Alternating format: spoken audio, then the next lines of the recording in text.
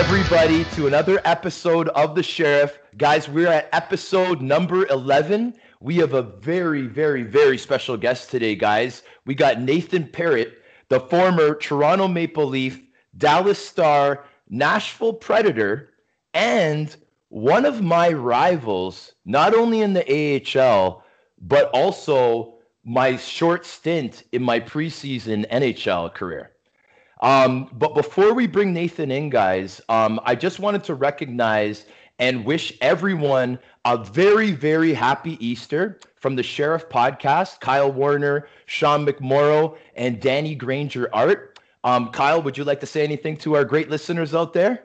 Yeah, I hope everybody had a fantastic Easter with their families, or I don't know how it's working right now up in Canada for you guys, but down here I got to spend pretty much all of Easter with my family, and it was nice to finally be back to somewhat normal. Well, I'll tell you what, man, it may be somewhat normal down where you guys are in the States, but up here it is pretty frustrating. My family didn't really have a get together because of the pandemic. Everyone's a little bit spread out anyway in different cities and stuff like that, but we were all connected online, had a nice video family group chat. And yeah, we just wanted to wish everyone a happy Easter on behalf of the show, guys. So you know what? I'm so excited to have our special guest Nathan Perrott that I'm actually gonna bring him in right now. So ladies and gentlemen, without further ado, I'd like to introduce Nathan Perrott. Nathan, how are you doing, my friend? I'm good. Thanks for having me. I'm kind of glad. This is the only good time I've noticed about the pandemic with this. We had to do it on Skype because I know anytime we get together, it's usually dropping the gloves and fighting. So having this on Skype, eh? Like I'm sure we fought almost every time we played against each other.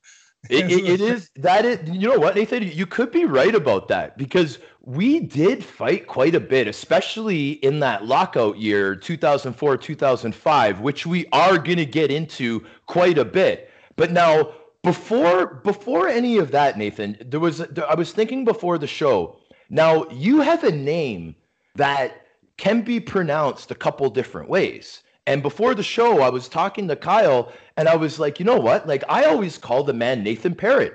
How do you like your last name to be pronounced?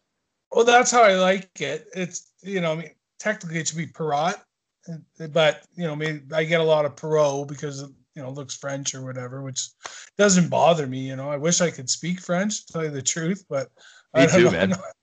Yeah, I'm not smart enough to figure it out. When I was young, I used to have a girlfriend she spoke fluent French and just couldn't teach me. I feel bad. I should have picked it up, but. But Nathan, how much better would our lives have been to this point if we were fluent in French? Could you imagine, my friend? I know, eh? It's so much easier. Wow. Anyway, so buddy, we have so much content today, ladies and gentlemen, for the show with Nathan. It's incredible. But Nathan, I kind of wanted to bring it to the beginning a little bit. I wanted you to kind of let the listeners know where you're from, where you grew up, where you played your minor hockey.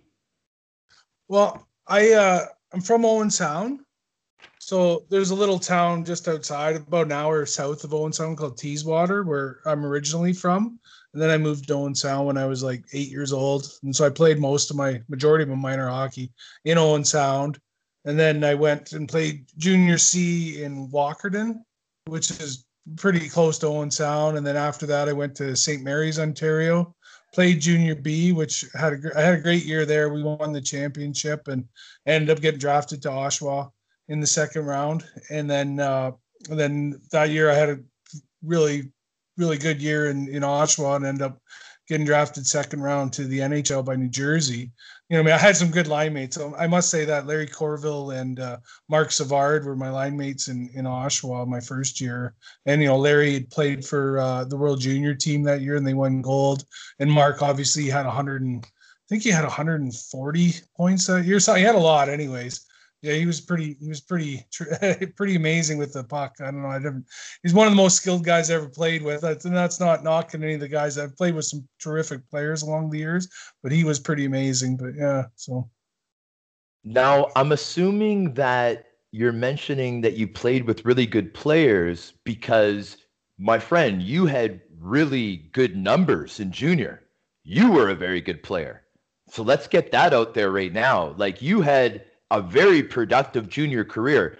Now, my question to you, Nathan, is I see that when you first came into the OHL, you had some scoring touch, like you almost scored 20 goals, but you really solidified yourself as a physical player as well. I see all the penalty minutes you racked up. Did you drop the mitts a lot that first year to kind of have to prove yourself and show everyone that you're the real deal? Well, yeah, I playing junior B, I think I had like 30 fights or something like that in junior B, and I barely made the team. Just made it by fighting, right? And, you go from junior B to junior A, and everyone's telling you how much tougher the guys are and stuff. So you wanted to really let people know, let the league know that, okay, I'm here and I'm game. Let's get it on. And, and it just, happened to score a few goals along the way. Like, I was a good athlete, so I was able to play and had good line mates, and we clicked, right? We had good, good chemistry right off the bat. So it worked out good that way. And yeah, you know how it goes. If you're a tough guy and you're not fighting, you're not much good. So you know what I mean. You gotta have a presence.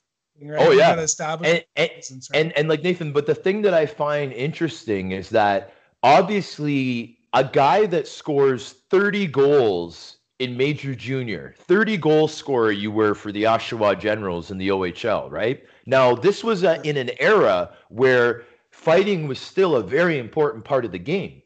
So yeah. I find it very incredible that a guy like yourself, a 30 goal scorer, you figured it out that you needed to add that part to your game in order to give yourself a real shot at being an NHL player. What point of junior did you really figure that out? Because by the end, you had that figured out. Yeah, I don't know if I just like to fight, though, right? Like, I enjoyed doing it, right? It wasn't like I didn't enjoy hurting anyone or getting hurt. Like, that was just kind of part of it. But I like the competition, right? Like, it goes two men wanting to see who's tougher, right? It's always fun, and you do it in a way to help your team win, right? You're trying to help your team win. Like, I probably had some selfish fights along the way for various reasons, but the vast majority of them, I was always trying to do it to help our team win, right? So, you do it, and you just, I was good at it, and I was, I wouldn't say I was great. I got a lot smarter at hockey fighting after I was done playing, kind of, because I started boxing. I kind of wish I would have boxed more when I was younger. Like, you just take it more skilled. Like, I did it because I like doing it, but I should have spent a little bit more time focusing on it, I guess would be what I was saying, because there's so many advantages. You're a skilled fighter, so I don't have to really explain it to you too much, and how just having figuring out tendencies and different moves and just what works on certain guys and that kind of stuff. You spend a little time training for it, and you can be a lot more effective doing it. But I just kind of went in with I'm gonna outpunch this guy. How big of a deal is it for you when you're fighting like a left-handed fighter or a right-handed fighter? Oh, yeah. I always had a hard time with the lefties. My last two boxing matches were against lefties, and I got smoked. But anyway, but the hockey fighting with the lefties, if you can get it, I had a move with it would work sometimes, but the one guy I had a hard time with every time was Francis Lessard. I think I may have beat him once. I've fought him quite a few times, but he just always had my number. And it was just the lefts. Like, I don't know. Because you see some of my old OHL pictures. I don't know if you've seen them, but I'm cross-eyed, right? And you see some pretty funny pictures. Guys used to harass me quite a bit about it. It was pretty funny, actually, some of them. But I just think my dominant eye when I was fighting was my left eye. So I couldn't see that left punch coming as well as I could pick up a right punch. But maybe that's just making an excuse, but whatever. It just seemed the lefties always had an advantage on me. So I don't know. It also doesn't help that you were fighting a guy like Francis Lessard. who is a brick shithouse. I was just going to say, Nathan, Kyle jumped in before me. Buddy, I don't think too many people had too much success against Frankie Lessard, man. You know what I mean? Don't feel bad. best time, the best I ever did against him, we're in Philly, right? And how did it happen? He like sucker punched me. No, we ended up fighting. Yeah, he was known for that. He beat me fair and square. Like, it was a legit fight, but someone suckered me like in the middle of the fight. I think the linesman jumped in early or something like that. And then he ended up, like, I got grabbed and he didn't, and he hit me. And I went down, and I was okay, but I just kind of lost my balance, whatever. I got up, and a big 5-on-5 brawl, bro. It was actually 6-on-6 because the goalies fought. And it was like old time hockey, right? This is in Philly, awesome. Nathan? Yeah, it was in Philly. Yeah. So I got myself together, and I was like, okay, I'm fighting him again. And I went down, I grabbed the Sard, and I fought him again. I actually beat him that time, but we went at it toe to toe. Pretty good. I'd just say I didn't beat him up, but I'd say you got the decision. Yeah, I'd give myself the decision on that one. Yeah. Twice at the same stoppage. I mean, good old hockey. It was fun.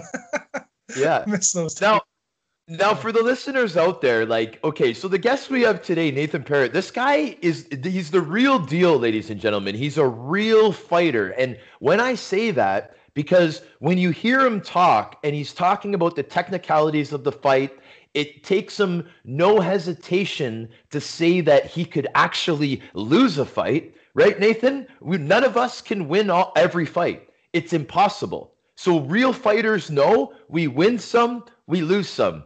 It's how you react to those losses is how far your career is going to go. And a player like yourself, you're the inspiration of that, because through hard work and determination, your career was very, very, very long, my friend. Right? So I want to recognize that. Thanks. Yeah, I was thinking, some of the times I lost a fight. I remember one time Richard Scott, he was pretty tough. And yeah. I had him the one time. We were playing in Hartford, and I was with Norfolk, and he was skating around. I remember he was running guys, and I think he beat someone up early in the game. So I was like, okay, I'm going to hurt this guy, right? And I hit him with a few lefts, and I think he kind of lost his balance, and he went down. I was like, okay, I'm going to hit him with a big one. And I cocked back, and I pulled him up off the ice, and he came over with his own left and hit me right in the eyeball. I don't know if you ever got many in the eyeball, Sean, but it felt like my eye came out of its socket. It was a weird feeling. Like, it didn't black me out at all, but I thought my eyeball popped out, right? And my eye open for 9 stitches over my eye. And I remember I had to go to a funeral the next day, and my eye was completely shut, right? But I didn't fight for like a month. I remember I was all like gun shy. I don't know if you ever had that. Where it was probably the one in my whole, you talk about droughts, scoring goal droughts. Goal scoring droughts are one thing, but this was, the only time. I think the worst had ever happened to me. We were a little shy to fight, but the next time we played against him was a month later, and I fought him again and did really well in the fight. I felt like I won the fight, Actually, he actually admitted that I did win the fight, so I was like, oh, good, because I thought I did. But it was a good fight, but it got me back going again, and I ended up, finishing the season strong. I think it was in December when I fought him the first time, and then January the second fight. But it was pretty it was a weird feeling having that drought. I don't know if you ever had that or not, but it was. I know exactly what you mean, my friend, for sure. Definitely. It happens. And especially when careers are the lengths, that we played, man, it may even happen more than one occasion. Right. So Nathan, I really appreciate you sharing that, man. That's like an exclusive fight story. Right. So moving along with our timeline, we were kind of in that Oshawa Generals time. Now the reason why I like talking about the Gens is obviously we both played for the Oshawa Generals. We're both Oshawa General alumni, and I'm very proud to have been a part of that organization. You obviously had a great experience on the ice. Did you have a good experience playing for that team, like full circle? Oh yeah, I loved it. I bought a house in Whitby and lived there for a bunch of years, and I loved Oshawa. Everything about it. Great city, great fans, great. I mean, the organization top to bottom was awesome. Everyone was helpful, and we had good teams. Like I wish we would have went a little deeper. The year I got traded up to the Sioux, they ended up winning the championship. So go figure, right? But yeah, yeah. I was going to talk. Go ahead, Nathan. No, I was just saying it was just funny, you know what I mean? Because we had the reason I got traded was I kind of asked for it because they had 3 overagers, and in that time you could only play 2. You could carry 3, you could only play 2, right? Now it's changed. Carry 4 and play 3, I believe. No, but the back then we were like the Q and the W, the Western League, they were the opposite. They had 3 that could play, which I mean, it was obviously an advantage for them, but the other 2 guys were pretty happy just playing every, 2 out of every 3 games. I was like, oh, I'm playing for a contract here. I need to get in the lineup every night. So they were pretty good about it though. They said, where do you want to go play? And I was like, well, Joe Thornton kid's pretty good player. Maybe you can send me up to the Sioux if they want me. And yeah, he was okay. Yeah, he was okay. Yeah, I was spoiled in junior hockey. I'll say that. I had some pretty good centermen along the way. So Smoking Joe, that was your center in the Sioux? Well, I played with him on power plays on 5-on-5. I played with Richard Uniacke, who had over 100 points 4 years in a row in the O. So he was really exceptional player as well. He was the other overager there. Yeah. So he was good. So Nathan, the other thing I wanted to ask you about that season is, you have games played for Albany that year, my friend. Well, at the end of Oshawa, the year we got put out by who did we get put out by? Kingston, I believe. I think it was. Anyways, after that season, I went to Albany because I was drafted by New Jersey.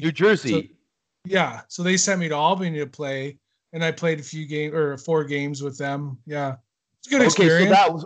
So that was at the end of the season then, just like how a lot of NHL teams, they'll call up their top prospects from junior just to give them that sniff of the AHL, just because they're kind of giving them a little bit of confidence that maybe they can make the team once come NHL camp coming in the fall, right? So that's great. So you got that experience. Yeah, it was good. You know what I mean? Great guy. Robbie Fatork was a coach there, and he was great. He's a little different cat, I'll say that, but really knowledgeable hockey guy, really great guy actually. But he's got a different approach, that's for sure. But unique for sure. But I guess some people would say crazy, and some people say genius, right? But but he was definitely you had to listen to him, and you could learn a lot from him if you were willing to listen. So. Yeah, it's good. Yeah, that's interesting that you brought him up, Nathan. Like, we've actually heard a couple pretty cool stories about Fedorik. Like our episode 10 guest, Cam Janssens, he had some interesting stories about him as well. So yeah, it must be a really, really interesting coach and a big character guy as well, that Fedorik. He comes up the pregame skate. He comes up afterwards. I'm sitting there, and he's like, "How you feel, Nathan?" I go, I feel good. He goes, good? It's fucking game day. You should feel fucking great. And I was like, he says to me, how do you feel? I go, I feel fucking great. And he's like, that's it. And he just kind of nodded his head and walked away. I was like, oh, jeez. Right on. Yeah. So now, Nathan, what gets me pumped up so much is when players go kind of like a different route than what the majority of the players go through. And you, my friend, you ended up having a good NHL career, but how you got there was a little bit unique compared to, the average guy just playing out his entry level and then, graduating on and like you had a difference. So you were drafted as a high pick to New Jersey. You did not agree to terms with New Jersey, but you ended up playing in the Chicago Blackhawks organization. Can you explain what happened there? Like a long story short. Oh, yeah. Well, so they were offering me. It was a decent contract, but my agent said you can get a lot more because I have a late birthday and you become unrestricted free agent. So I was Yeah. asking for more than what they were offering.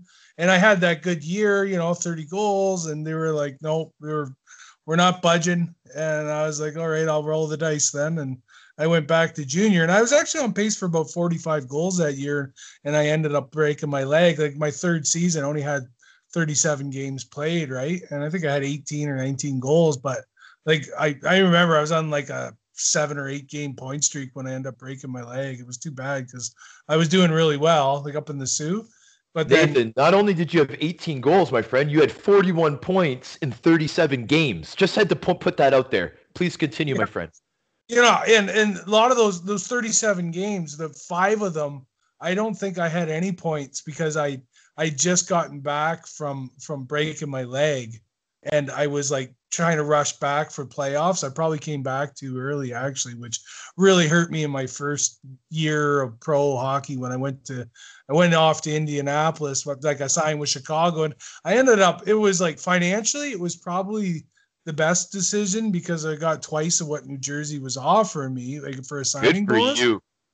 Yeah, but looking back, like I think, okay, Lou, what a great guy he is, but he really is committed to developing his players. And back then, Albany had a great system, and they had great developing coaches in place. And I mean, it probably would have been, looking at my career, maybe I would have got a little for, who knows? I had a pretty good career. I can't complain now, but in hindsight, like, I mean, when you had team drafts you, there's a lot of guys in the organization that are committed to see you do well because they're putting their name out on the line for you, right? Where when I signed with Chicago as a free agent, the only guy that liked me, I think, in the organization was Bob Murray. Well, he got fired and left. And then I was stuck with who liked me there? Nobody. So it was like, oh, well, I shouldn't say no one liked me, but you know what I mean? I really had to. First year I was there, I struggled early. I struggled really early, like really early on, and they sent me down to the East Coast League. And it was actually good because Bruce Cassidy was his first year coaching down in Jacksonville. And so I struggled early on there too. And then eventually I just started fighting again. I was like, okay, I can't play hockey anymore. So I might as well fall back on what I can do. And I started fighting every game and doing well with that. And it built my confidence up. And then halfway through the season, I got called back up to the IHL. Like Indianapolis was where Chicago's farm team. And I did pretty good for the rest of the year up there. And then, it worked out pretty good. But, it's funny how you can build a lot of confidence for your playing through the fighting. Like I always thought, if I fought early in the game, I usually had a pretty good game because I was into it then. I don't know if you ever felt like that, but get a fight out of the way and get your heart rate going, warmed up, and handle the puck a little bit better, knock some of the cement off the hands, I guess. But yeah, no, exactly. Now, Nathan, as you were saying that, like I just had something just pop into my mind here. Like your career goes in waves is what I'm noticing now. And what I mean by that is your junior career, you put up huge numbers on the score sheet. You showed everyone that you're a player, you're the real deal, you have the real skill to make it to the next level. When you turned pro, the route that you took, the grind that you did, my friend, you have 4 seasons.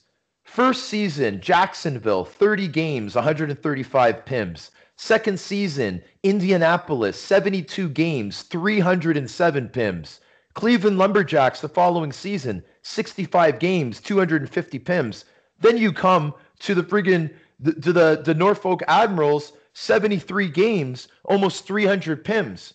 You grinded it out for 4 seasons, probably fought every single heavyweight there is in those leagues. Then everyone knew that you were ready. And my friend, that following season is when you break into the NHL with the Nashville Predators. Can you tell me what that was like to finally reach your dream after this 4-year grind, man? That was quite the grind you did there, Nathan. Child, right? I got down to Norfolk after camp in Chicago, and then like I think I played 2 games and then I got traded from Nashville or from Chicago to Nashville, right? So I had to pack everything up and drive from the Norfolk Admirals up to the Milwaukee Admirals, which was kind of neat, but I played for both Admirals same year. But I went up there and yeah, actually it was funny because when I first got there, I struggled. I struggled in Milwaukee. They played a different, like I would say a different game, but it was a different pace of game they played. They played a lot different system. So I struggled at first and I was on probably the 4th line for quite a bit. And then Claude, I remember one game Claude Noel was talking to the head coach, Dave Allison. He's like, I think this kid can play, give him a chance. Like, let's play him a bit and see. I actually heard him say that. And then I went in January, I just took off. I remember I don't know, I started fighting really well and I was scoring goals and then, you know, I mean, I feel bad because, you know, I mean, I got a break because George LaRocque ended up knocking out Stu Grimson and ending his career with post-concussion syndrome, which is, you know, I mean, it's a shame that it happened. You know, I mean, Stu Grimson, obviously one of the greatest enforcers ever, but, you know, yeah, exactly. Right. He was a beast. Right. But it gave me the opportunity they needed some guy and they called me up. And I remember I went up there and I had a few, like right off the bat, I fought, first game I fought Jody Shelley, did really well. Next game I fought Peter Orwell and did really well in that fight. And then I fought Ken Belanger, Jason Strudwig. I fought like a bunch of heavyweights right off the bat. Like it was pretty fun. So we're in like game 13 or something, or game 15, and we're in Colorado. And Barry Trotz is sitting there and we're losing after the second intermission. I think we're losing like 4-1 or something. And he's mad. He's got his arms crossed and he's, you know, he's got fire coming out his ears and just pissed off. Right. And he sees me in the corner. I got my head down, just trying to like not be noticed. Right. And he goes, "Fucking Perrott, you think you're here to score fucking goals or something?" And I'm like, I've got like 10 fights in the last 13 games, Barry. I don't know, like what? What are you talking about? And I'm like, all right. And then he went around the room and, you know, ripped up everyone. So I think he felt bad making fun of me at first, but it was so I go out there and then like they got Scott Parker and that guy is an absolute beast of a man, right? And so I'm trying to cut a deal with him to get him to fight me. He's like, "Oh, I don't feel it tonight," he says to me. I'm like, "Come on, I'm gonna get sent down, Scott. Just pay everybody. I'm gonna." And then I said he talked about that on that movie. I think the one that's on Netflix. But he left one part. I said, you know, don't make me run Patrick Waugh to get you to fight me. And he's like, "No way." Hey, it's like, okay. He goes, just step back and square off with me. I'm like, yeah, of course. You're 6'5". I get it. You want to square off. Off your gloves, already. Nathan, like speaking of 6'5", that list of guys, I'm trying to work on, you know, not cutting my guests off because I'm such a hyper guy that I'm working on that, right? So I had to let you be. I wanted to cut you off, but I knew I couldn't. But that list of guys that you mentioned when you first got up, man, that average was like 6'5", 6'6", 240. Belanger and all those names that you named off there. It was that was crazy. It's insane the type of men that you battled with year after year after year. So now, my friend, this was the time that I actually first met you. The timeline that we're at now, where you're in Milwaukee. I think you recently had got sent down from Nashville, okay? And this was my first year in the AHL playing for the Rochester Americans. I got my wingman, Andrew Peters, right? We're going out after the game. His brother, Jeff Peters, I believe, was playing in Milwaukee with you, and we were all out at the same bar. Do you remember that night, Nathan, when Andrew Peters introduced me to you? Yeah. No, I do remember. Jeff was a great guy. I love him. He was awesome. He was one of the funniest guys. Isn't he? Yeah. Andrew, I knew Andrew a little bit, not like obviously not as well as I knew Jeff, just because I played with Jeff for like, I think we played together for like 3 or 4 years, something like that. Because he was with Chicago, but then he ended up going to Nashville after and stuff. So we followed each other around a bit, you know. But it was good. That was Yeah, I do remember that too, actually. Yeah. Andrew Peters, he's like, Mac, I got to introduce you to Nathan Perrott, man. I'm like, oh, that's the guy that's the Nashville guy, right? He's like, yeah, man. He's really good friends with Jeff. Come on, let me introduce you. So he introduces me to you, and he's like, Mac, this is Nathan Perrott. He's the toughest SOB on the planet. That's how he introduced me to you. And I already knew that you were tough as nails. For you, as you know, like being an AHL tough guy, when you're at that part of your career, when an NHL guy comes down, like, you always kind of pay attention to that, right? You have an automatic kind of respect because you know that guy's temporarily down. He's going to go back up. And, if there's any luck on your side, you might be able to get on the scorecard with his name, right? And maybe able to convince the guy that, like, maybe to a battle when he doesn't want to. He's just working on his conditioning, doesn't want to fight at all in the AHL, just wants to come back up. But the thing I remember about you is you were such an honest fighter that it didn't matter what level it was, man. You enjoyed the competition. It wasn't about like, oh, I don't need to do this, I don't need to do that. You wanted to compete, represent your team, and try to get momentum for your side. And that's what a true tough guy really is. A guy that wants to do it, that wants that challenge. Would you agree with me, Nathan? Like, you remember Mark Morrow? And oh, yeah. Yeah, so Mark was a beast. He was a strong man, great player, great leader, great guy in the locker room. But he was up in Nashville that year earlier, and before I got called up, and he got sent down. And me and Mark played in the Sioux together, and we knew each other, fought each other a bunch, and we knew each other really well. And I said, Mark, you gotta like fight when you're down here. He's like, no, man. He goes, they want me to work on my skill, and I'm like, I don't think they want you. They got like Andy Delmore up there for a skill guy. I think they want Mark Morrow to be leading power play. I go. I'd be more inclined to play your regular game and just show them you want to get back up there. And he was like, no, they told me to work on my skill. I'm like, okay. And he ended up getting called back up with Toronto once he got traded to the Leafs, and we played there again too. It was funny. We guys you end up playing with all over the place. But yeah, he was. I thought I learned from him. Like, I was like, okay, when I get sent down, and I did. I got sent down after those first two games where I fought Shelley and Worrell, and then it was the Olympic break, and we were off a couple weeks, but they sent me back down, and they were like, yeah, and I knew I was going down anyways because they didn't have to keep me up. I don't think I had any waiver rights anyways or anything, so I knew I was going down, and I was like, okay, I know what happened with Mark. Okay, I'm gonna go a different way than what he did. So I made sure, like, I think we had like 5 games, and I had like 3 fights, maybe 4 fights in the 5 games or something. Cause I was like, okay, really? I want to show them. I want to get back up there. Like, I want to show them. Yeah. Like, okay. It doesn't matter where I am. I'm going to fight. Right. Yeah. Just not in Colorado. Okay. Right. Yeah. Yeah. But no. Oh, it's funny. Man. So Nathan, I mean, one thing that I wanted to make sure that I talked to you about on this episode, and it's working out good because this is part of the timeline now. So now let's get to the 2004-2005 season, which is the famous NHL lockout year, where the AHL was the show. Now, I'm sure you remember this year very clearly, my friend. You playing for the St. John's Maple Leafs. Yeah. Okay, so now we had a guest on episode 3, Mr. Mike Scroy, who was a heavyweight that year, not only in Binghamton but also Syracuse.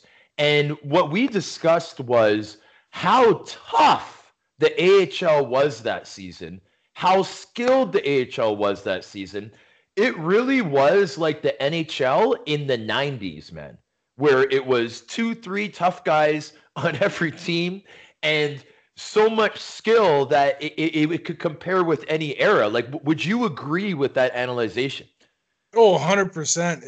It was crazy. Like, yeah, I remember, I think I had like 30 how many fights did I end up with that year? 30 something, 36, 35. I think I was in the top 5 in the league. I remember. I can't remember who led the league. I think Brian McGrattan or something. He ended up with something like 47 or something crazy like that. It was crazy. Like I was like, I had 35 fights and I'm not even in the top 3. I was like, oh my God. Yeah.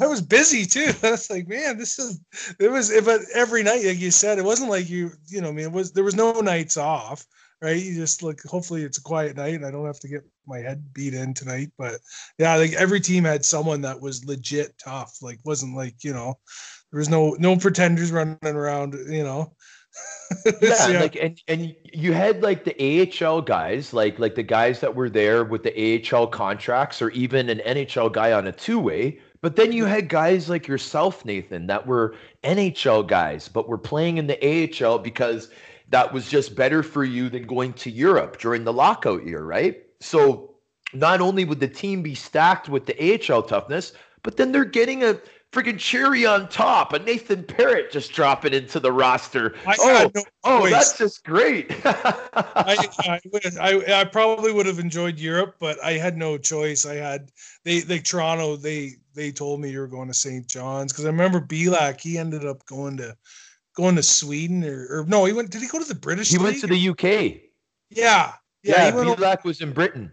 He was in England. Went over there, and it was I never played in that league, but it was I don't think they had as many games, and the travel isn't quite as far. A lot easier than the AHL, my friend. Trust me, the travel. That's kind of what's getting at, and that year in the American League was brutal. Like we had in St. John's that year, we had a 21-day road trip, and then we had a 5-day road trip, which turned out to be 26 because St. John's got snowed in on day 25 and we had to spend an extra day in Toronto because we couldn't fly in and I remember getting to my house on day 26 and I had to shovel down about 3 feet, reach down, open the door and then slide down this snow and get into my house because there was so much snow.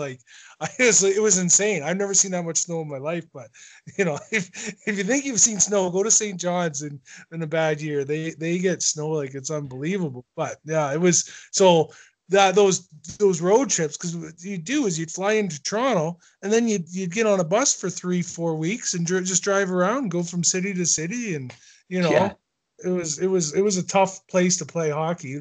But being at home was amazing. Like the home fans there in St. John's, they were awesome, and it was obviously a great place for hockey. I loved playing there, but the road trips were tough. Well, I'll tell you what, Nathan.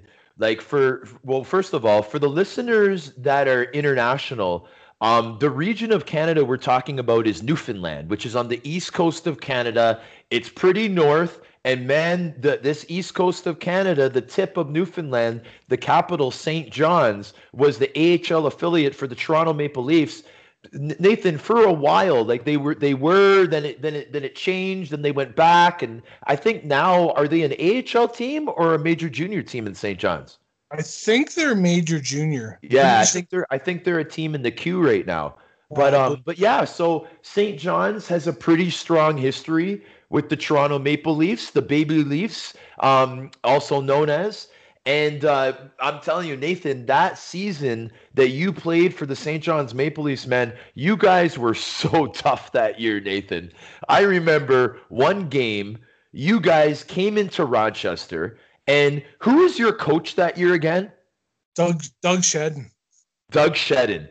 And I remember Doug Shedden started all of you meatheads, man.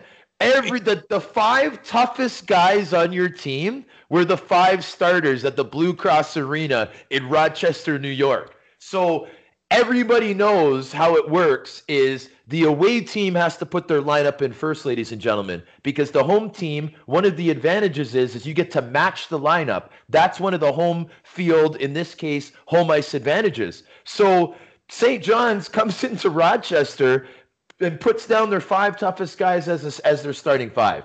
So my coach, Randy Cunnyworth, old school, grinding, hard-nosed guy himself, he wants to respond. So he puts out myself, Andrew Peters, Ryan Jordy, Doug Janik, Paul Gosted. We had a few guys that could go, right? But but our lineup wasn't compared to you guys, Nathan. You guys had some really veteran, tough guys on your team, man.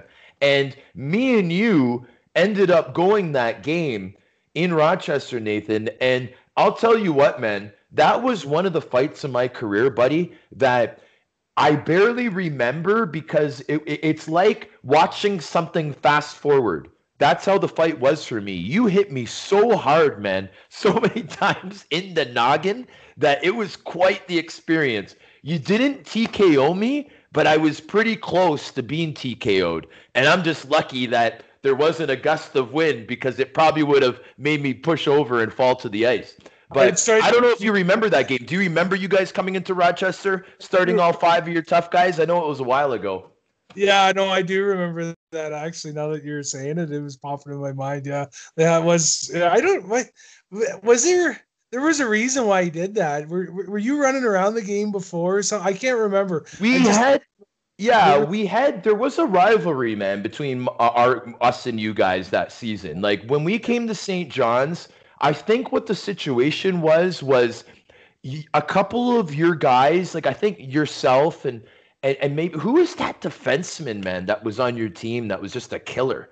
There was a couple of you guys that were hurt, and me and Petey. I'm sorry, Mark Morrow. He was on. Yeah, Mark Morrow. Jesus, man, that guy was man. So me and Petey were running around and whatever. And then I think at the end of the game, Shedden said, "You wait till we come to Rochester," or something like that, man. And you guys had a fully staffed lineup that night. So yeah, man, it was entertaining. I mean, those were the days, Nathan. Those were the days that we were getting 9,000-10,000 at the Blue Cross Arena on a Friday night, right? And those are the heydays, man. When there was a tough guy on every team, the skill level was high, the goaltending was good, the scoring was up, the fighting was up, just like the NHL in the 80s when the Oilers were winning the Stanley Cups. And I think that at those times, Nathan, that's when hockey has been its healthiest.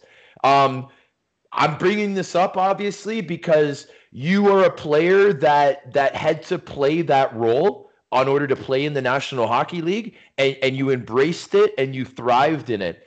I just wish that the era went a little bit longer. I think that the league could have protected us a little bit more with insurance for the tough guys. I think that if you had 10 or more majors, I think you would have qualified for a better insurance, and it would have avoided a lot of the problems these days, Nathan, with these guys and their lawsuits and stuff. I just feel that the league could have taken care of guys like me and you a little bit better when it was those heydays, and then the sport would be thriving a little bit more now. I just wanted to see what your opinion was on that. I agree with you with that. Like they should have taken care of the guys better, and they should be doing that now. But I mean, obviously the game's changed quite a bit where there isn't like my kids ask me about that. I'm like, well, you know, like the Ryan Reeves and these guys and, you know, Lucics and Tom Wilson's, they're really tough. They've been tough in our era too, but the difference is they don't have to do it 30 times a year, right? Like we were doing 30 times, which is, you know, fighting guys like them every other night, right? Which is one thing to do it once in a while, you know, 10 times a season isn't that bad. But when you're doing it 30 times a season, 25 times a season, that's, you know, I mean, it's a little different game then, right? You know, especially when your hands are sore and, you know, you're on the bus in the American League, where you're on the bus and, you know, it's a little bit tougher, but I don't know. I wish I liked when we were playing, I thought that was definitely the best hockey, like toughest and skill set wise, right? Like, I mean, you watch games now, it's like watching an all-star game every night, you know? Like I actually watched Calgary and Edmonton play, and I liked that game. They were, you know, I mean, they were finishing checks and, you know, they have rivalry. So it was good to see, but, you know, I mean, you watch like, and I like, you know, I mean, I'm a big Leafs fan, but sometimes, you know, I mean, you see guys just turn away from hits. Like, I'm like, well, you know, you don't have to crush a guy, but, you know, I mean, it's like, you know, when you rest someone, you have to take physical control, right? So to show dominance, right? So part of doing, like, it's the same in hockey. You want to take physical control, you have to touch them, right? So you don't have to hard. But you got to finish your check, right? Just touch them. Just touch them, and that's part of it, right? But that is one of my biggest pet peeves is the new age flyby poke check. Just hit the guy. It makes you cringe, though, eh, Kyle? Like I can't stand it, dude. You know who the king of it is? I'm a Flyers fan. Ooh. Just so you're aware, Nate. But the king of the flyby poke check is none other than 6'5" Kevin Hayes. Oh man, I mean, it's frustrating. Like Kyle, I don't know if did you ever have a chance to see Nathan play when he played against the Philly Phantoms? Was that ever matched up or? I'd imagine I did, but I can't remember offhand.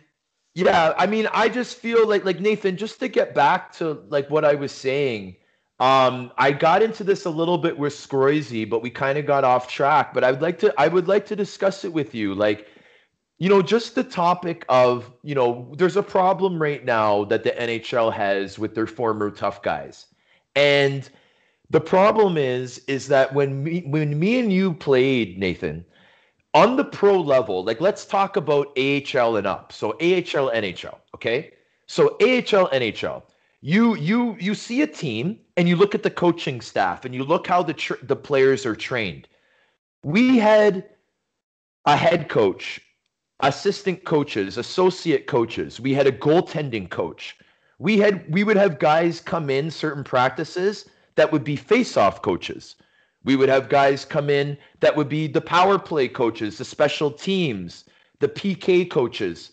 There was all these coaches, Nathan. When we played, there was guys that had 30 goals. Like you just mentioned, there was guys that had 30 plus fighting majors. There was 2 goalies on each team. There was 2 tough guys on every team, Nathan, when we played. So why is it that the tough guys were not given the same attention as every other role on the team? We were the only role that wasn't taken care of. We had a face-off coach, bro. Face-off coach. But there was no tough guy coach. There was no guy to monitor. Play hockey too, right? Like it wasn't like, yeah. Yeah, there was no guy to monitor if the 2 or 3 guys on the team were okay. How are their heads? How can they protect themselves? How can you hold your fist so you don't break your hand? There's a lot of things that we learned along the way, Nathan, that we did on our own. How to fall properly when a guy flips you so you don't friggin' like become a cripple. You know what I mean? Like we're fighting on the ice, bare knuckle boxing, half the time taking our own helmets off in front of 10, 15, 20,000 people live on television. And we had no coaches. We did this on our own. The NHL could have had it where if you had, like I mentioned, 10 or more majors, you qualify for this insurance. They could have protected us. They could have avoided all these lawsuits. And I just feel that there's still an opportunity to save this game. The game was best in the 90s when the fighting and scoring were both at its peaks. When the Edmonton Oilers were winning those Stanley Cups, my friend, and Cementhead Semenko and Marty McSorley were the 2 guys, and then you had Messier and Gretzky, the 2 leaders in scoring, and it was a well-rounded game. I want to know your opinion on this, buddy. Well, I agree with you. And like when you're talking about the injuries and stuff guys had, the hands, but like just one thing I did learn early, and I think it was more from playing high school football, was they were saying like to protect your head, you had a strong neck. So I always did a lot of neck exercises, which really like is your shock absorber for your brain. So like if you ever go into a boxing gym, the first thing they're going to tell you to do is work on your neck, get your neck strong, like get your neck big. Like look at Mike Tyson. How big's his neck? Is he like 20 inches? Yeah. Then it helps. Yeah. This helps absorb some of that blow when you do get hit with a heavy punch, so your brain doesn't get rattled so hard, right? I mean, obviously you got to wear a mouth guard and stuff, but if you don't have anyone to tell you these things, or how are you supposed to do it? You had to figure it out, and guys were, biting and clawing and killing each other trying to get to the NHL. So, if they were concussed, they weren't gonna voluntarily say it to anyone because they wanted to get out there and try and earn a job the next night, right? So yeah, I think there's definitely things that should have been done, and they should learn from it. But instead, now they're just kind of trying to run away from that part of the game and pretend like it never happened and try to avoid it. But I mean, until they take body checking out, which I mean, I hope that never happens. But you kind of see the wind, like they're going that way.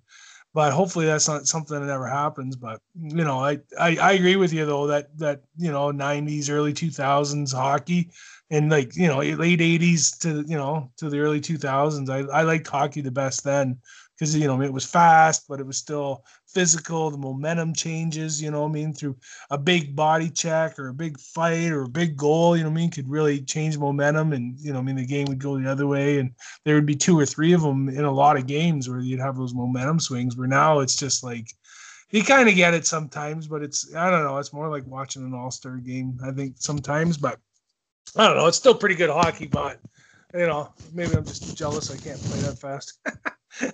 Yeah, but I mean, and I agree with you, and like it's just, but like what, and the reason why I like to bring this up, Nathan, is because when things are brought up, people are become aware. When ideas are put out there, sometimes there's a snowball effect. Something that might be mentioned on the Sheriff podcast maybe could get repeated on a sports network. The idea gets out there, and it snowballs, like I said. Now, we love this sport. We played this sport when it was its healthiest. There was some mistakes made along the way. That's okay. It can be fixed, right? I believe in a future of hockey. I believe that players need to be protected. I believe that the sport should continue to be the only sport with lacrosse that allows the players to police their own game, just like when we played. If the players are protected, I think the players would be more willing to do it. That's the other thing, Nathan. Players aren't willing to do it because they don't have to do it.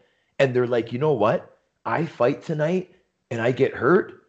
That's not good for me. But if they fought, that they had an insurance for the fighting, maybe they wouldn't second guess it. Maybe they would do it because of the competitive nature. And now they know that they're protected. It's game. Right? So I'm not trying to just criticize through and through. I'm trying to improve and maybe change the game by throwing those ideas out there. You know what I'm saying? So I'm glad that you agree, and I hope that hockey can slowly kind of get to back the way it was before, my friend. Yeah, I hope so too. I think some of the rule changes, trying to speed the game up with obviously the red line. I was always a big fan of the red line, 2-line pass myself. It was, I liked, obviously, being in New Jersey's system, I learned how to do the trap very well. So maybe that's why I like it. Yeah.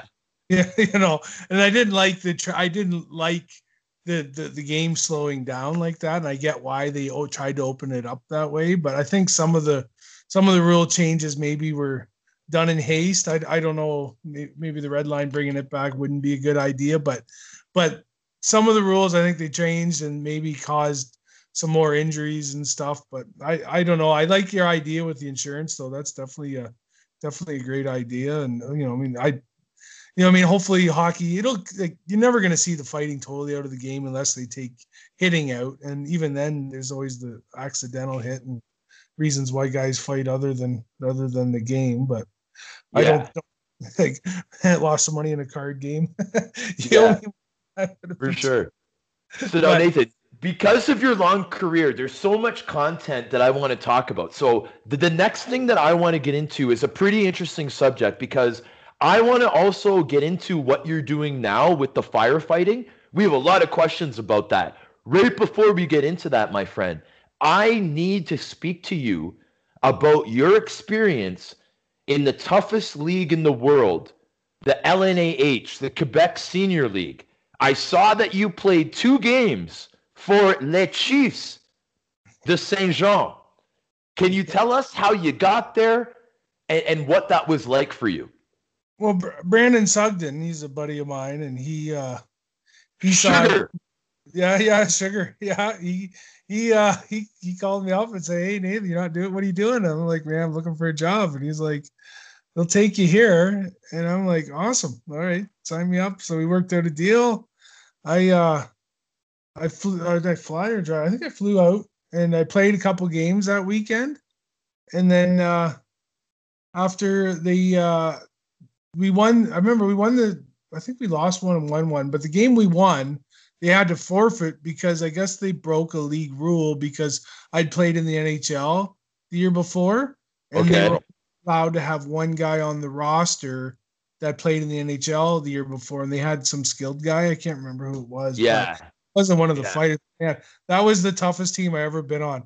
Like Mike Bose was on it, Patrick Suche. Steve Bosse, Riley Cote, no, not Patrick Cote. Yep. Yeah, like it was insane. Yuri Moshevsky.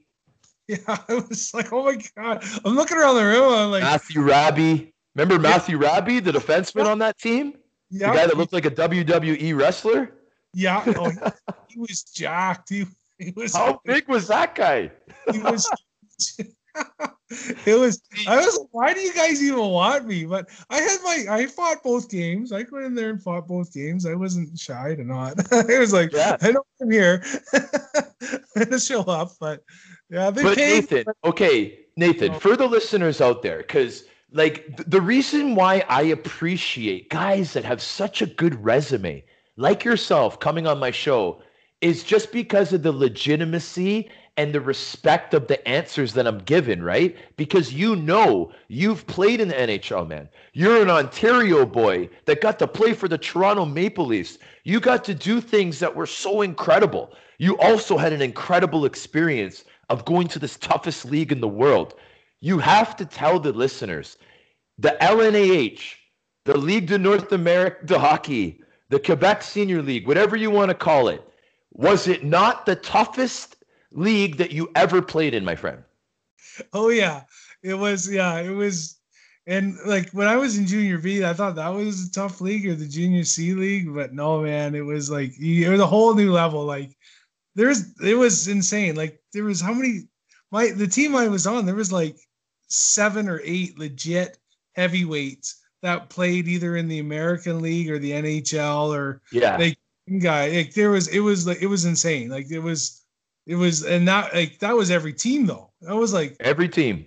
Like it was like you're looking around and like, oh my, who am I gonna fight? Like I don't really.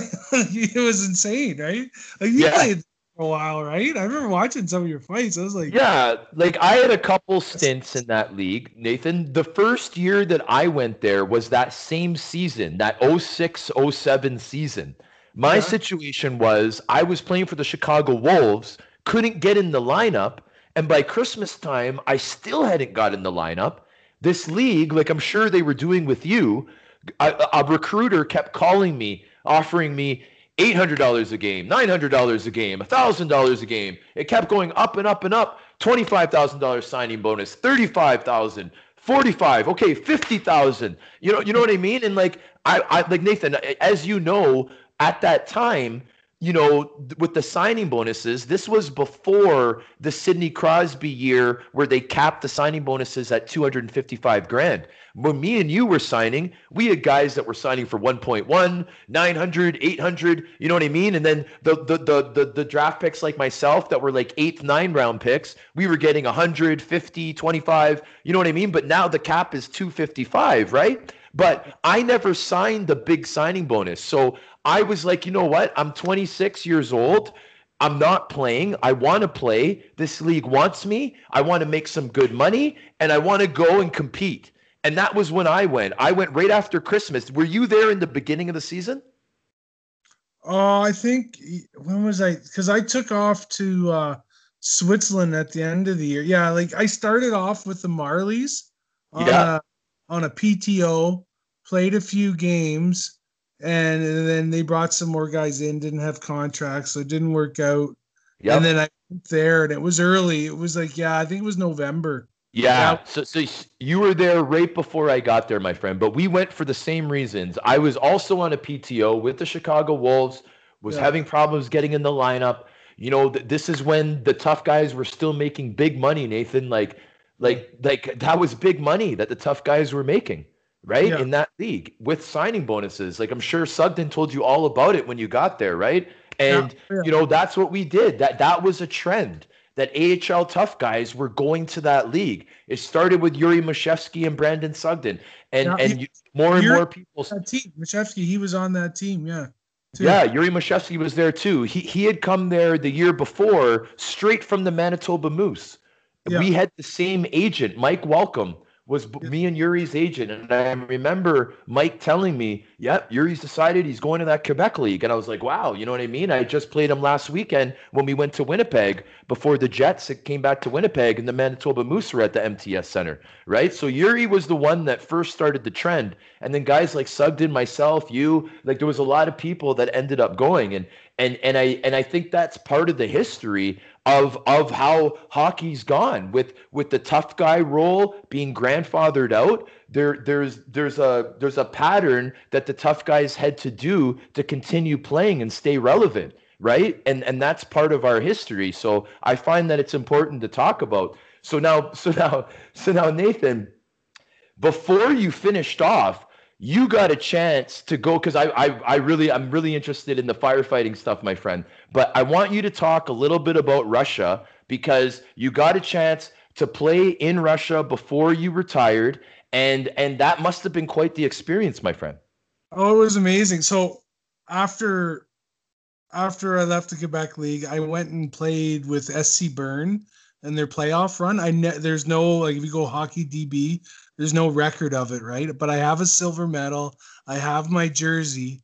I was there. I took every warm up in playoffs, but all I did was patrol the red line, right, and try to intimidate the other team. It was pretty funny, right? But like I got paid really well, actually. It was like in the Swiss Elite League, and we lost in Game 7 to Davos, and I think it was 1-0.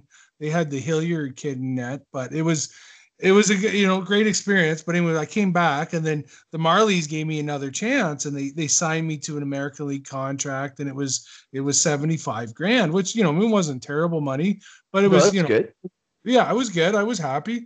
Anyway, so then a few months go by, and the coach really isn't playing me. I'm like fourth line, couple shifts a period.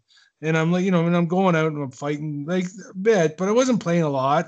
And I was healthy scratch. So I wasn't happy, right? And Reed Simpson, I don't know if you know Reed. Oh, yeah. Yeah. So Simmer, we've known each other since I was 18. Anyway, he calls me up, and he played in this VT's team in Chekhov the year before. And now he's a coach. He's like, yeah, Nathan, we need a tough guy. You want to come over? And he were offering me $250. They paid the taxes. So it's like, I went to the Leafs. I called the GM up, and I was like, hey, listen, I just want a 2-way contract so I can have a chance of getting called up. I go, give me a 2-way contract and let me have a chance of getting called up. I'll stay, but if not, I'm going to have to take off to Russia, because it's quite a bit more money. You know what I mean? It's extremely a lot more. So they're like 5 times the amount more. Yeah, I came to that. It was, it's like 4 times. So anyway, so I was like, okay, I jumped ship, left, went over there. It worked out pretty good. Like, they liked me the first season, and then they signed me for a second season, and I played the second season, but it was a weird experience. Like, it's Russia, right? I don't know. You probably heard some stories. But... Oh yeah. No, I heard some crazy stories. Were you getting paid cash over there? Oh yeah. Oh, cash. Okay. Yeah. The first time I go to get paid, they don't pay you for the first month. They pay you the second. Anyway, so it's all messed up. So the guy who pays me, he doesn't speak a word of English, right? And he hands me rubles, and I'm like, it's supposed to be US dollars, buddy. And he's like, rubles only, or it says it in Russian, "Tolka rubles," or the tolka's only anyway. So he's like, so I okay, I'm fine. I'm like, rubles, fine. And so I start doing the conversion from rubles to US dollars, and I'm like, he's $7,000 short. So I'm like, buddy, you're here. So I write it down for him. I'm like, and he looks at me and he just shrugs his shoulders like, you caught me. Turns and goes into his safe and hands me $7,000 US. Like, no way. he was gonna pocket if I didn't count. I was like, are you kidding me? Man. You're gonna rip me off 7. Like maybe you would have tried like $2,000. Maybe I wouldn't have noticed. No, he went for the full. He went for 7. It's like I'm He's trying to hustle a hustler, man. You can't out hustle a hustler. Come on. Just like shrugged his shoulders like it was nothing. Like what? No, I know. The guys are like, it's Russia. What do you expect? Yeah. There's some crazy stories, Nathan. Like, I mean, I played with Freddie Brathwaite in Chicago, and he was telling me that, Freddie obviously was making like $1 million over there, right? So you could imagine what his paychecks were. You were making big money, but he was making huge money, right? He would put the cash, but they would pay them right before practice. So if you're getting, let's say it was, I don't know, $30,000, $40,000 paycheck, or it would be more than that, I guess, if it was only once a month they're getting paid, probably closer to $100,000. Do you trust leaving that $100,000 in your jean pockets in the dressing room? Do you trust it in your car outside when you're on the ice? Or are you going to put it in your goalie pads? That's what Freddie Brathwaite did. Yeah, just stuff it down your jock. So what did you do, Nathan? When did you guys get paid? Room, I heard. What did I do? No, did you guys get paid before practice? No, I never got paid before. We always got paid after. So okay, lucky you guys. Yeah, I was lucky actually. Yeah. So, but I don't even know if I can tell this story because I kind of I should plead the fifth on some of it. But there was a situation. A situation arose. I don't even know how to explain. This might be a better time for having it over beer than on the podcast. But I got stuck with all this cash because the bank I used to wire the money from got closed down, right? So I had to I it was in Moscow, right? So I had 65,000 cash on me in a duffel bag, and I jump on a cab from Chekhov to Moscow, and get on the subway in Moscow. They call it the metro. And, I take it to wherever in central Moscow and go to this bank. Well, I show up, it's closed. I guess the FSB raided it, and it was no longer operating. So I'm like, oh my God, I've got to fly out tomorrow morning. I got to get back to Chekhov and get to the bank there. It just had, I could have wired it from there, but it was just save like a couple $100, right? And, maybe it was like into Moscow for fun. Anyway, I get back, the bank's closed. I'm like, oh my God, what are we going to do with all this money? I got to wire it home. And I'm like, oh my goodness.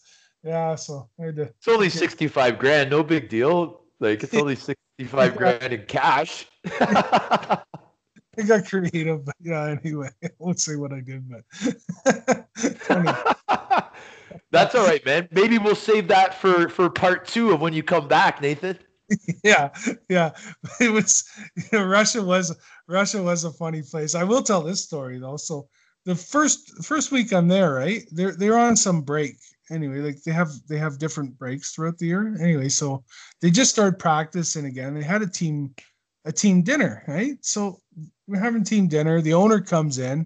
He's wearing this tracksuit, very unassuming guy. Like I until someone told me he was the owner of the team, I had no idea, right? And I guess he was a legit mafia guy or whatever. Anyway, so he's like, let's go. I'm the new guy, right? So and Reed's there, and he's like, okay, we're gonna go with Nikolai here and go drinking. So we went drinking. We went drinking. Oh my God, we went drinking for 3 days straight. We went to, I don't even know where we went. It's 3 days. I'm not no lie. 3 days. Like we'd go back to his village and you'd have a nap here and eat, and then once it was we'd go to a restaurant, and then we just kept drinking and drinking and drinking. I'm like, I'd say to him, I said, Nikolai, I got to go to practice, and there was like like, no, he was like, I own the team. You're staying here. I go, I'll fire the coach if he complains. You're saying that. It's my team. You're like, no, you don't need to practice. You need to stay here and drink. And I was like, oh my God. I don't know if I could drink, but I found that where I finally had enough. I was like, oh my God. I'm pretty sure I got sick right after that. I know I did. I got some Russian flu after that. You must have, buddy. I thought I was dying.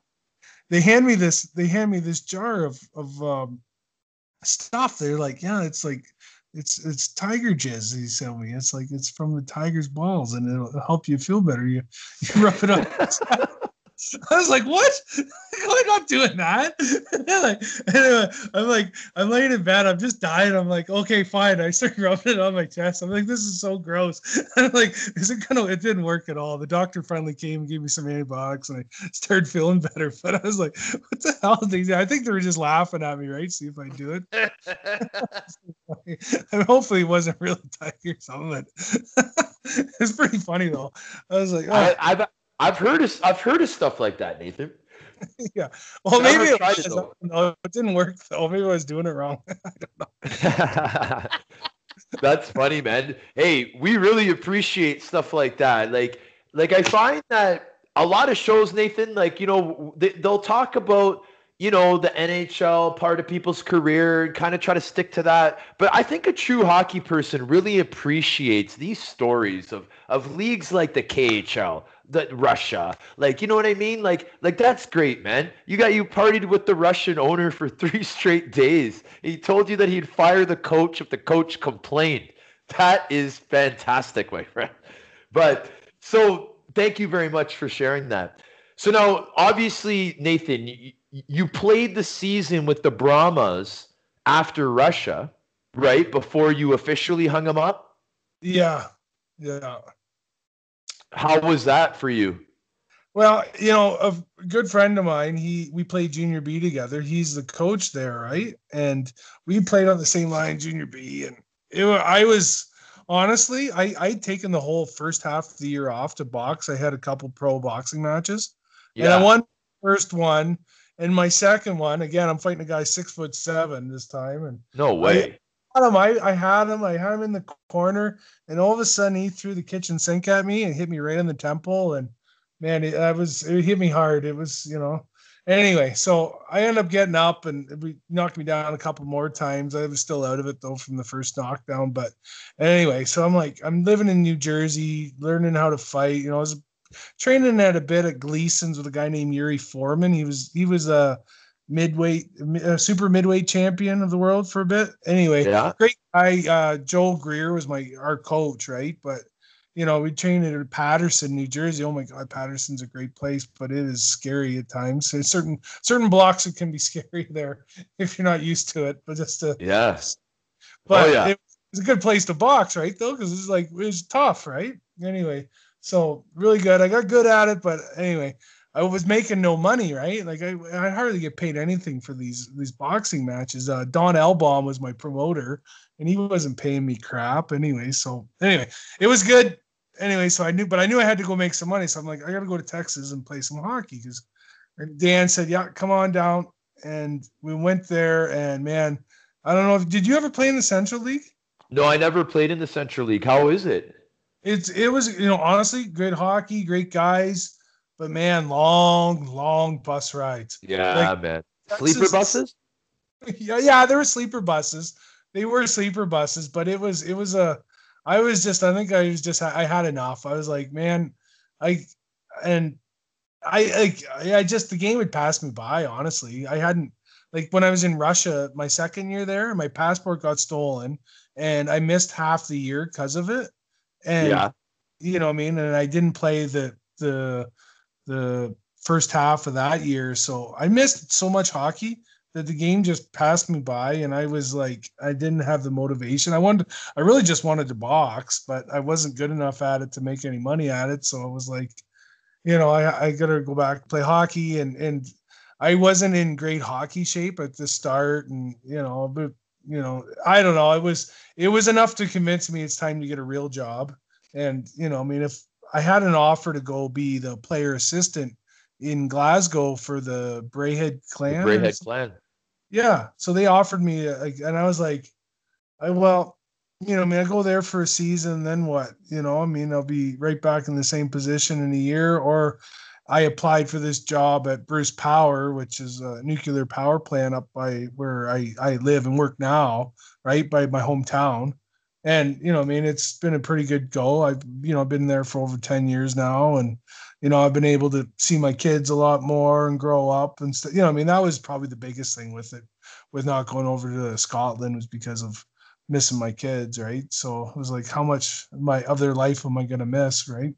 So it was, I had to make a grown-up decision at a time where I didn't want to, but I think I picked the right choice because I knew I wasn't getting any better at hockey, that's for sure. But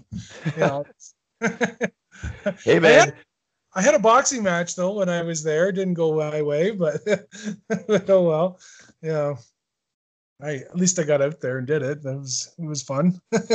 Nathan, I'll tell you one thing, man. It's really exciting to be the type of player that you were in professional hockey. But what could be equally exciting could be a career such as firefighting, my friend. And we have a lot of questions about this. This is what you're currently doing. Kyle, I know you wanted to take the lead on this one, so please do that because I really want to learn about this firefighting. Yeah, I was beyond curious because I know like your style of playing, it's high intensity. It's a lot of emotion and just a lot of heart pounding style, adrenaline rush kind of hockey. And I was curious if that was a reason why you kind of went over to firefighting because it was a bit of an adrenaline rush. Well, I'm on a volunteer department too in the town of Paisley in Aaron Elderly. Anyway, so I actually get to do some real firefighting there. Like, not that I don't do real firefighting at the nuke plant, but it is the vast majority. We work on prevention because obviously fire in a nuclear station is really bad. So, I mean? We've had a few fires that I've been there for.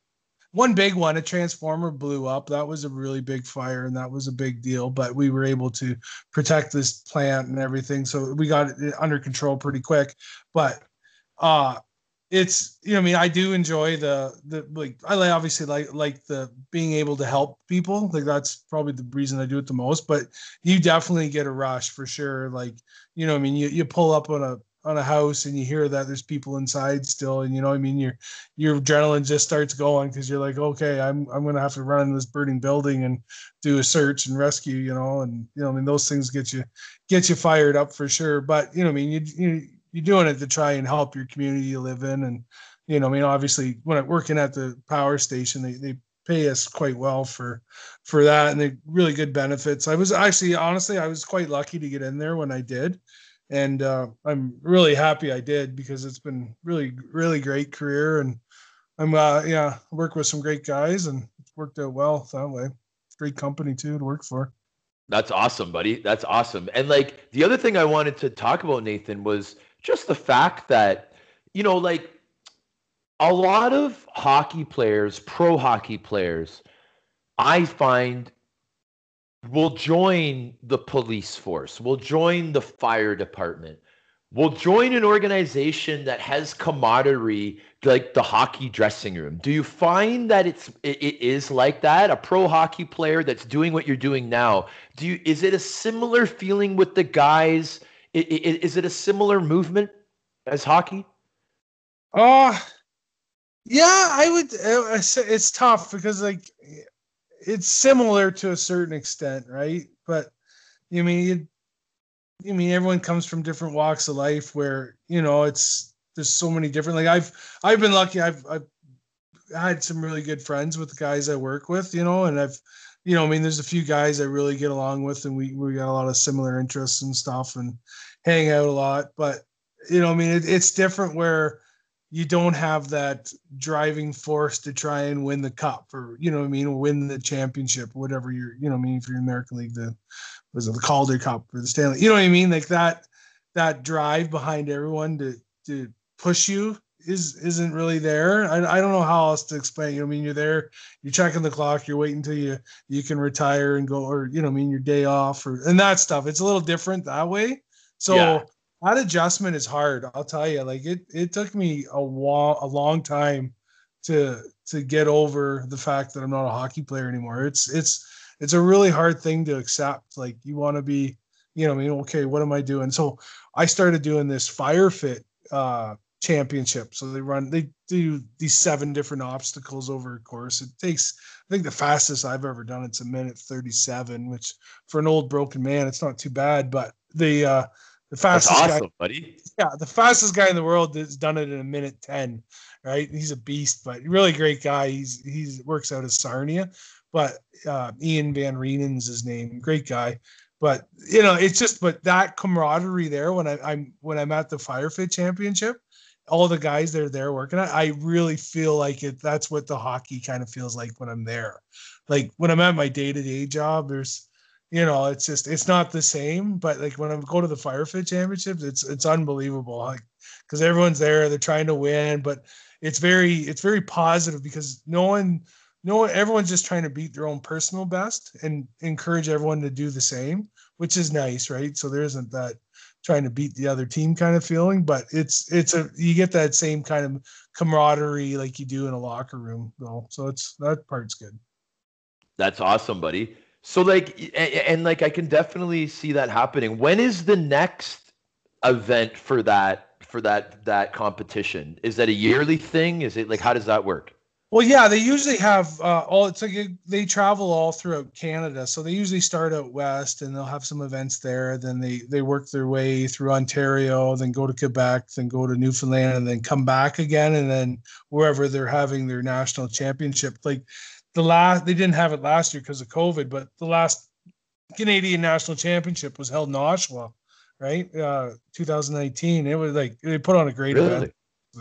Yeah, it was a lot of fun. And anyway, but I don't know, depending on restrictions and what be able to have it. So they canceled last year, obviously. And then they're doing it over in Europe though. They have and they have it in the United States as well. So like if I was going to have to do it, if I was going to do it again, I would have to probably go to Europe, I think this year or the United States to do it. Unless things start opening up, which knock on wood, hopefully they do soon for everyone, hopefully this all gets moving along for everyone. But 100%, buddy. 100%.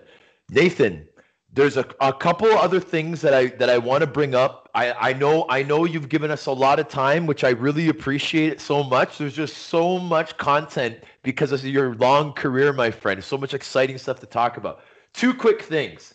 I want to go back to 2005, 2006, where the Toronto Maple Leafs traded you to the Dallas Stars for a 6th-round pick. That 6th-round pick ended up being Leo Komarov, who ended up being an all-star. So, Nathan, you were traded for an all-star, right? Yeah, it makes sense, No, but that's pretty cool stuff, though. Man. 23 games for an NHL all-star. Yeah, that's about right. Right? No, but man, that's pretty cool, though, that you got traded for an all-star player, right? Yeah. Yeah, no, honestly, he was an awesome player. So I was just trying to help my Leafs out, I hear you, buddy. Yeah. I hear you. Just quickly, being an Ontario guy, Nathan, what was it like to wear the blue and white, man? Like were you a diehard Leaf fan growing up? Oh yeah. No, I loved it. Honestly, it was awesome. Like, I like playing in Dallas and Nashville. They were awesome cities as well. And like, no state income tax in Tennessee and Texas. So the paychecks were a lot nicer there. But it's even though like they're still pretty good no matter where you are in the NHL. But they it was like nothing can compare to playing in Toronto unless you were like a Montreal guy, you know what I mean, or a Quebec guy, playing from like the history, the fans, like every arena we went to, there was always like, except for Philly, but everywhere there was always tons of Leaf jerseys in the stands, like tons of them everywhere we went except for Philly, because Philly, those Philly fans, eh? They'd actually beat you up if you wore a Leafs jersey. Kyle, what's up with your city, buddy? Listen, I've never beat up anybody for wearing somebody else's jersey. I can't speak on behalf of the other 30,000 people that are there. Yeah, I hear you. Nathan, another thing I wanted to bring up real quick, man, was just so the listeners all realize, Nathan Perrott did me some really big favors in my career, okay? So not only would this guy fight me in the American Hockey League when he was like a big-time veteran, right? And I was a younger guy. And Nathan, you gave me the shot every single time. Every time I lined up against you, you gave me a shot. Every single time, brother, right? And if we played against each other 10 times, I think we might have fought 7 or 8 times. Yeah, I right? agree with that. We fought right? a lot. The biggest favor that you gave me was I got to live out one of my dreams, Nathan, which was to play against my hometown Toronto Maple Leafs, right?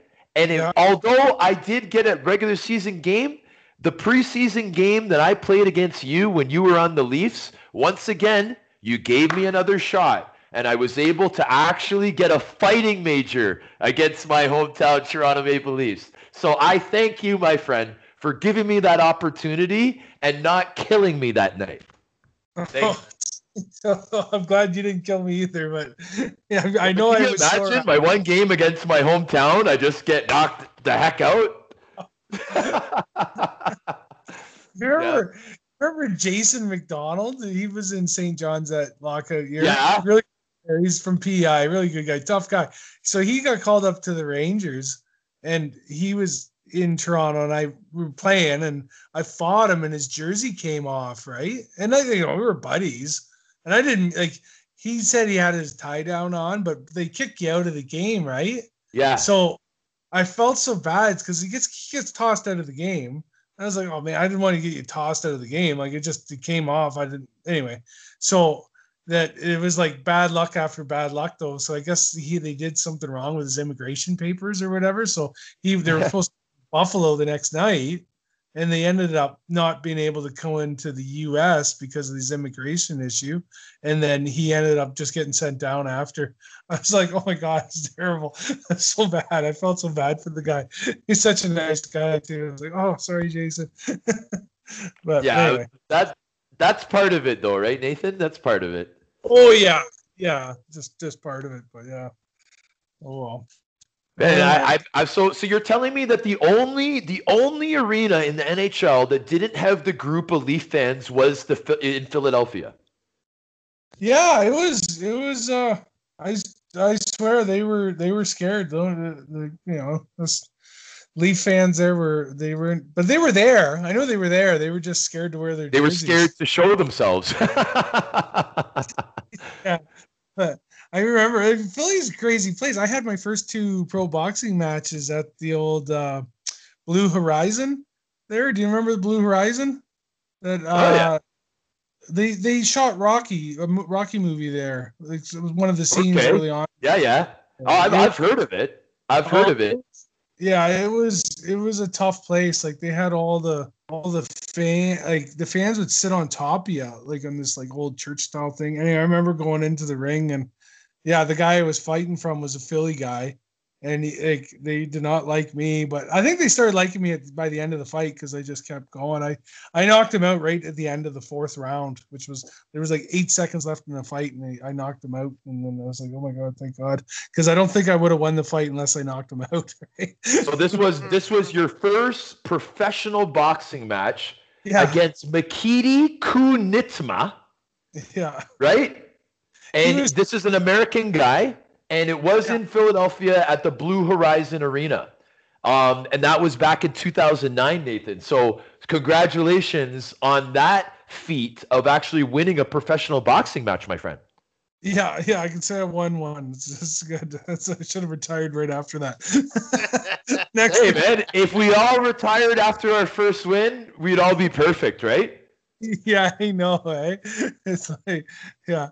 What is it? Dean Morton. Remember Dean Morton? Oh, yeah, buddy. You talking about the referee? Yeah. Okay. He averages a goal a game in the NHL. He played one game with the Detroit Red Wings and scored. I don't know if he had any. Yeah. Oh, yeah. Hey, but that's also, the 2 Gretzky brothers are still the duo with the highest scoring, for the 2 brothers. Because the one brother's got 1 point, the other one's got almost 2,500, right? Yeah. So I got more points than Gretzky in the NHL. There you go. You got more points than a Gretzky in the NHL. There you go, buddy. You heard it here on the Sheriff Podcast. But yeah, no, Nathan, I know we've had you for so much longer than we told you it would be, and buddy, we're so thankful for it. Kyle, did you have anything else to say to this wonderful human being? Nah, Nate, it was a pleasure meeting you, bud, and thanks for coming on, man.